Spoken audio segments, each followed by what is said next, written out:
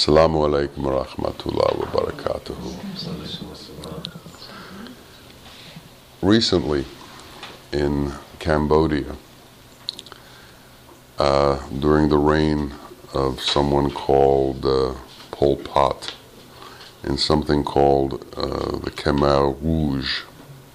Khmer is an ancient name for Cambodia, and Rouge means red, and that was to signify the new coming of the new ideas they were bringing into Cambodia, which were essentially communist, or at least their idea of communism.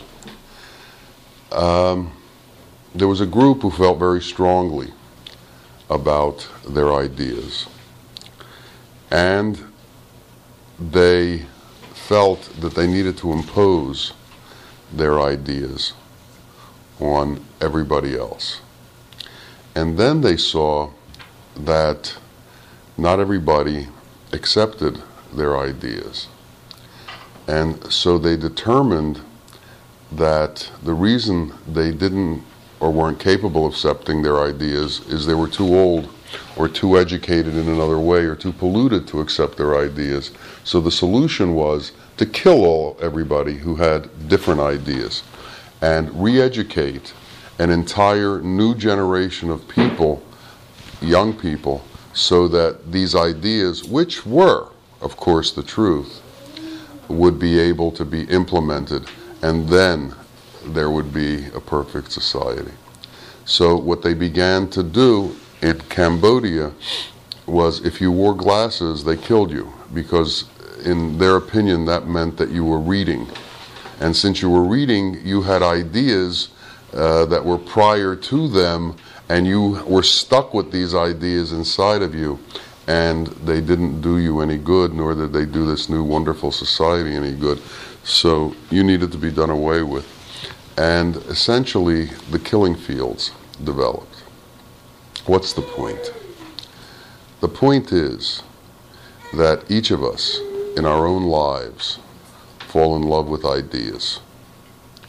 And we need to understand how dangerous it is to fall in love with ideas. Because if you fall in love with a concept, and then that concept overwhelms you and becomes your driving force, all of a sudden, you will make sacrifices as to your basic moral code in order to allow that concept to go forward. For instance, on a much smaller level, teachers need to get their students at a certain level in testing. There are stories of teachers who cheated on the testing process so that their school could have a higher pro forma grade and a higher standard, and they would be able to meet those concepts. You fall in love with the concept that your son or daughter needs to go to an Ivy League school. What are the lengths that you would go to in order to allow that to happen? Because that concept is so important. Of course, in religion, we have all seen what concepts will do and how adherence to these concepts allows some of the most profane and torturous things in history to occur in order to purify and to keep pure the religion. Witness the Inquisition in Spain. Witness the wars in Europe between Catholicism and the Reformation that went on for years. If you know anything about the history of Switzerland and its various cantons and the wars that happened there over what religious concept would be the tantamount concept, witnessed the Crusades and what happened because people were in love with ideas. St. Francis of Assisi, during the time of the Crusades, went to visit Suleiman. St. Francis of Assisi was not a favorite of the Pope because St. Francis of Assisi was in love with the concept of God, not with the idea of God. He was in love with the purity of God, not the concept of God. He was in love with that which isn't being put into words. He was in love with the purity that isn't capable of being explained. We need to know that words are a way of communication, not an entrance into reality. Words are an attempt to put into explanation that which is ephemeral, that which is beyond explanation. The resonance came from Allah to Gabriel, and the resonance was passed from Gabriel to the Muhammad, may peace and blessings be upon him, and then the words came from Muhammad. The words are removed from the resonance. They're a step down. Concepts are removed from purity. They're a step down. What's the difference between feeling ecstasy and talking about it after it happened? What's the difference of having an experience that overwhelms you to the point where you fall to your knees and then later talking about it or trying to describe it to somebody? What's the difference between trying to force people to have that experience that made you fall down to your knees and the actual experience? What's the difference in your being when you're trying to make somebody else have that experience? And how can you possibly do it for them? We have to come to a understanding in our own life about the things that drive us. And if we're driven by only ideas, we're in trouble, because reality is about purity, and ideas will take you away from purity in order to somehow promulgate, make happen that idea. If you love your idea too much, you're willing to give up purity for the idea.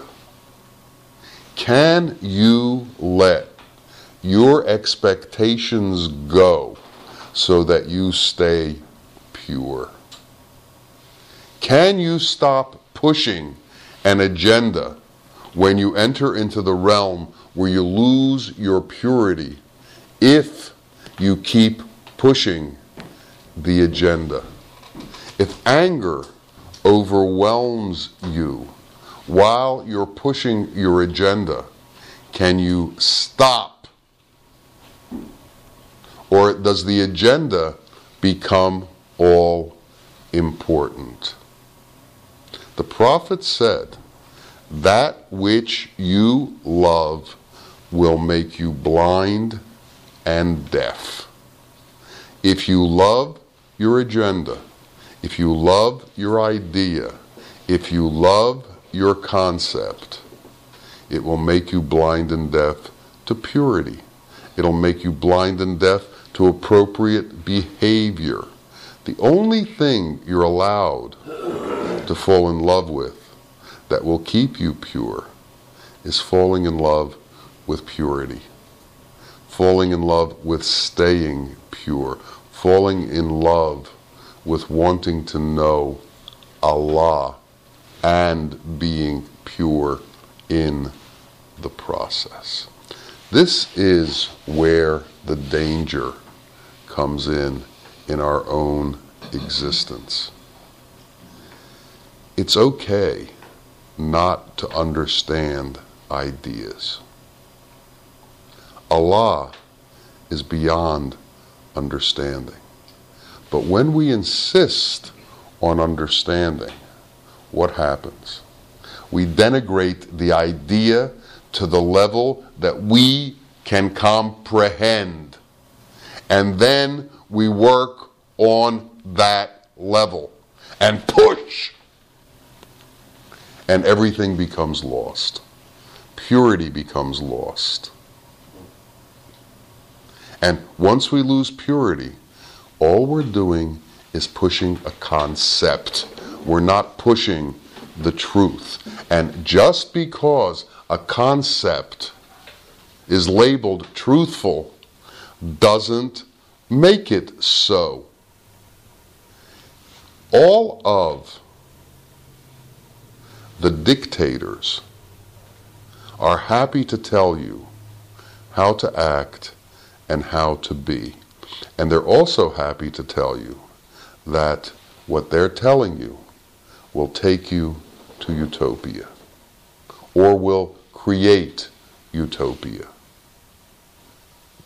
The truth is that man's ideas are just that. Why do the Sufis shy away from politics? Why do the Sufis shy away from public involvement? Just for that reason. Once things become part of the mob, something is lost. Do you see the peace marchers walking down the streets screaming at the top of their lungs for peace and ravaging everything that's in their path? Do you see the religious zealots destroying the houses of worship of other religions in the name of God? What do we do in our own life? All of these things that whirl around us are examples for our existence.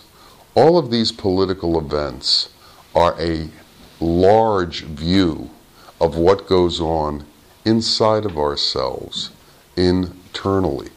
Are we a zealot? Are we a fanatic? Our teacher, Baal Muhayyadeen, warned against fanaticism over and over and over. Because what does fanaticism do? It gives you a license to do what you want for your cause and allows you to twist everything so that it fits within what's permissible. And all of a sudden, purity is out the window. All of a sudden, your relationship with reality is out the window because the cause becomes more important. Do you really believe God needs us to run around the streets waving his flag? Do you really believe that God needs us to set the world right for him? Do you really believe that God is dependent upon man to correct the state of existence? Or is God waiting for man to correct his own existence? Those who can't fix themselves fix everybody around them. Those who can't work on themselves work on everybody around them. Those who can't be content within their own being try to make a world that is content so they can fit into that. This internalizing is not such an easy thing. This looking inside of yourself, getting to know yourself, is not such an easy thing. It pulls you out of the world. It pulls you out of your involvements in the world. It pulls you out of the things that give you pride. It pulls you out of the things that give you ego satisfaction. It pulls you out of the place that you get your juice from in the world. And if you can't live without that juice, you ain't going to go inside, because you're addicted to all of the things that you've been getting from the world. You're addicted from running in the streets with the mob. You're addicted to shouting at the top of your lungs and being right. You're addicted to what? You know. You know. And we know that it's different for each of us. But there has to be a turning sometime towards purity. There has to be a turning inside. And unless that turning occurs, then we are going to go the way of all of the ones who've tried to change the world. Interestingly, the concept in America, the way the government was set up, makes government pretty difficult to run. There's so many counterbalances in our government that nobody's idea is too easy to put through. What a brilliant concept. Don't let anybody's idea run too far, because or make it too easy to run with it. Because ideas, when they go without having some kind of restraint, become totally out of control. What are the checks and balances in our own system? What do we use to check how much we've fallen in love with an idea?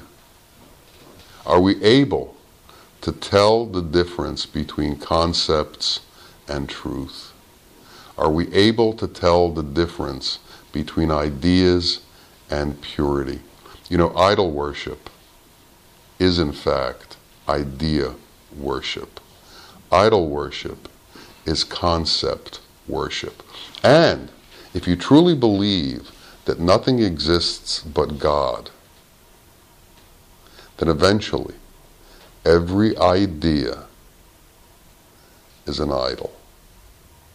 Every thought concept is an idol. We become pretty still when we begin to understand that. Imagine a world of people minding their own business and being still. What a different concept. Of course, someone will come along and say, we need to create a world where everybody is still and minds their own business. So let's get guns and put it into being. That's the way it works. We need to be understanding of it. We need to understand how things work. And if you want to look at the outside and begin to understand how things work on the outside, it will then help you understand how things work on your inside, not on somebody else's inside.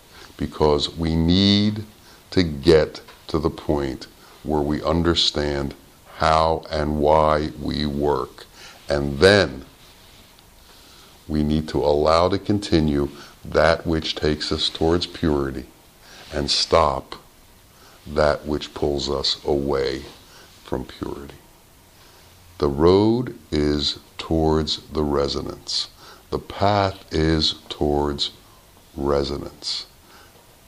The understanding of that And the belief in that is what's going to save us. May Allah allow each of us to see the truth. May He allow us to know ourselves, and may He allow us to know Him. Ameen, Ameen, Ya Rabbil Alameen. Assalamu alaikum wa rahmatullahi wa barakatuh.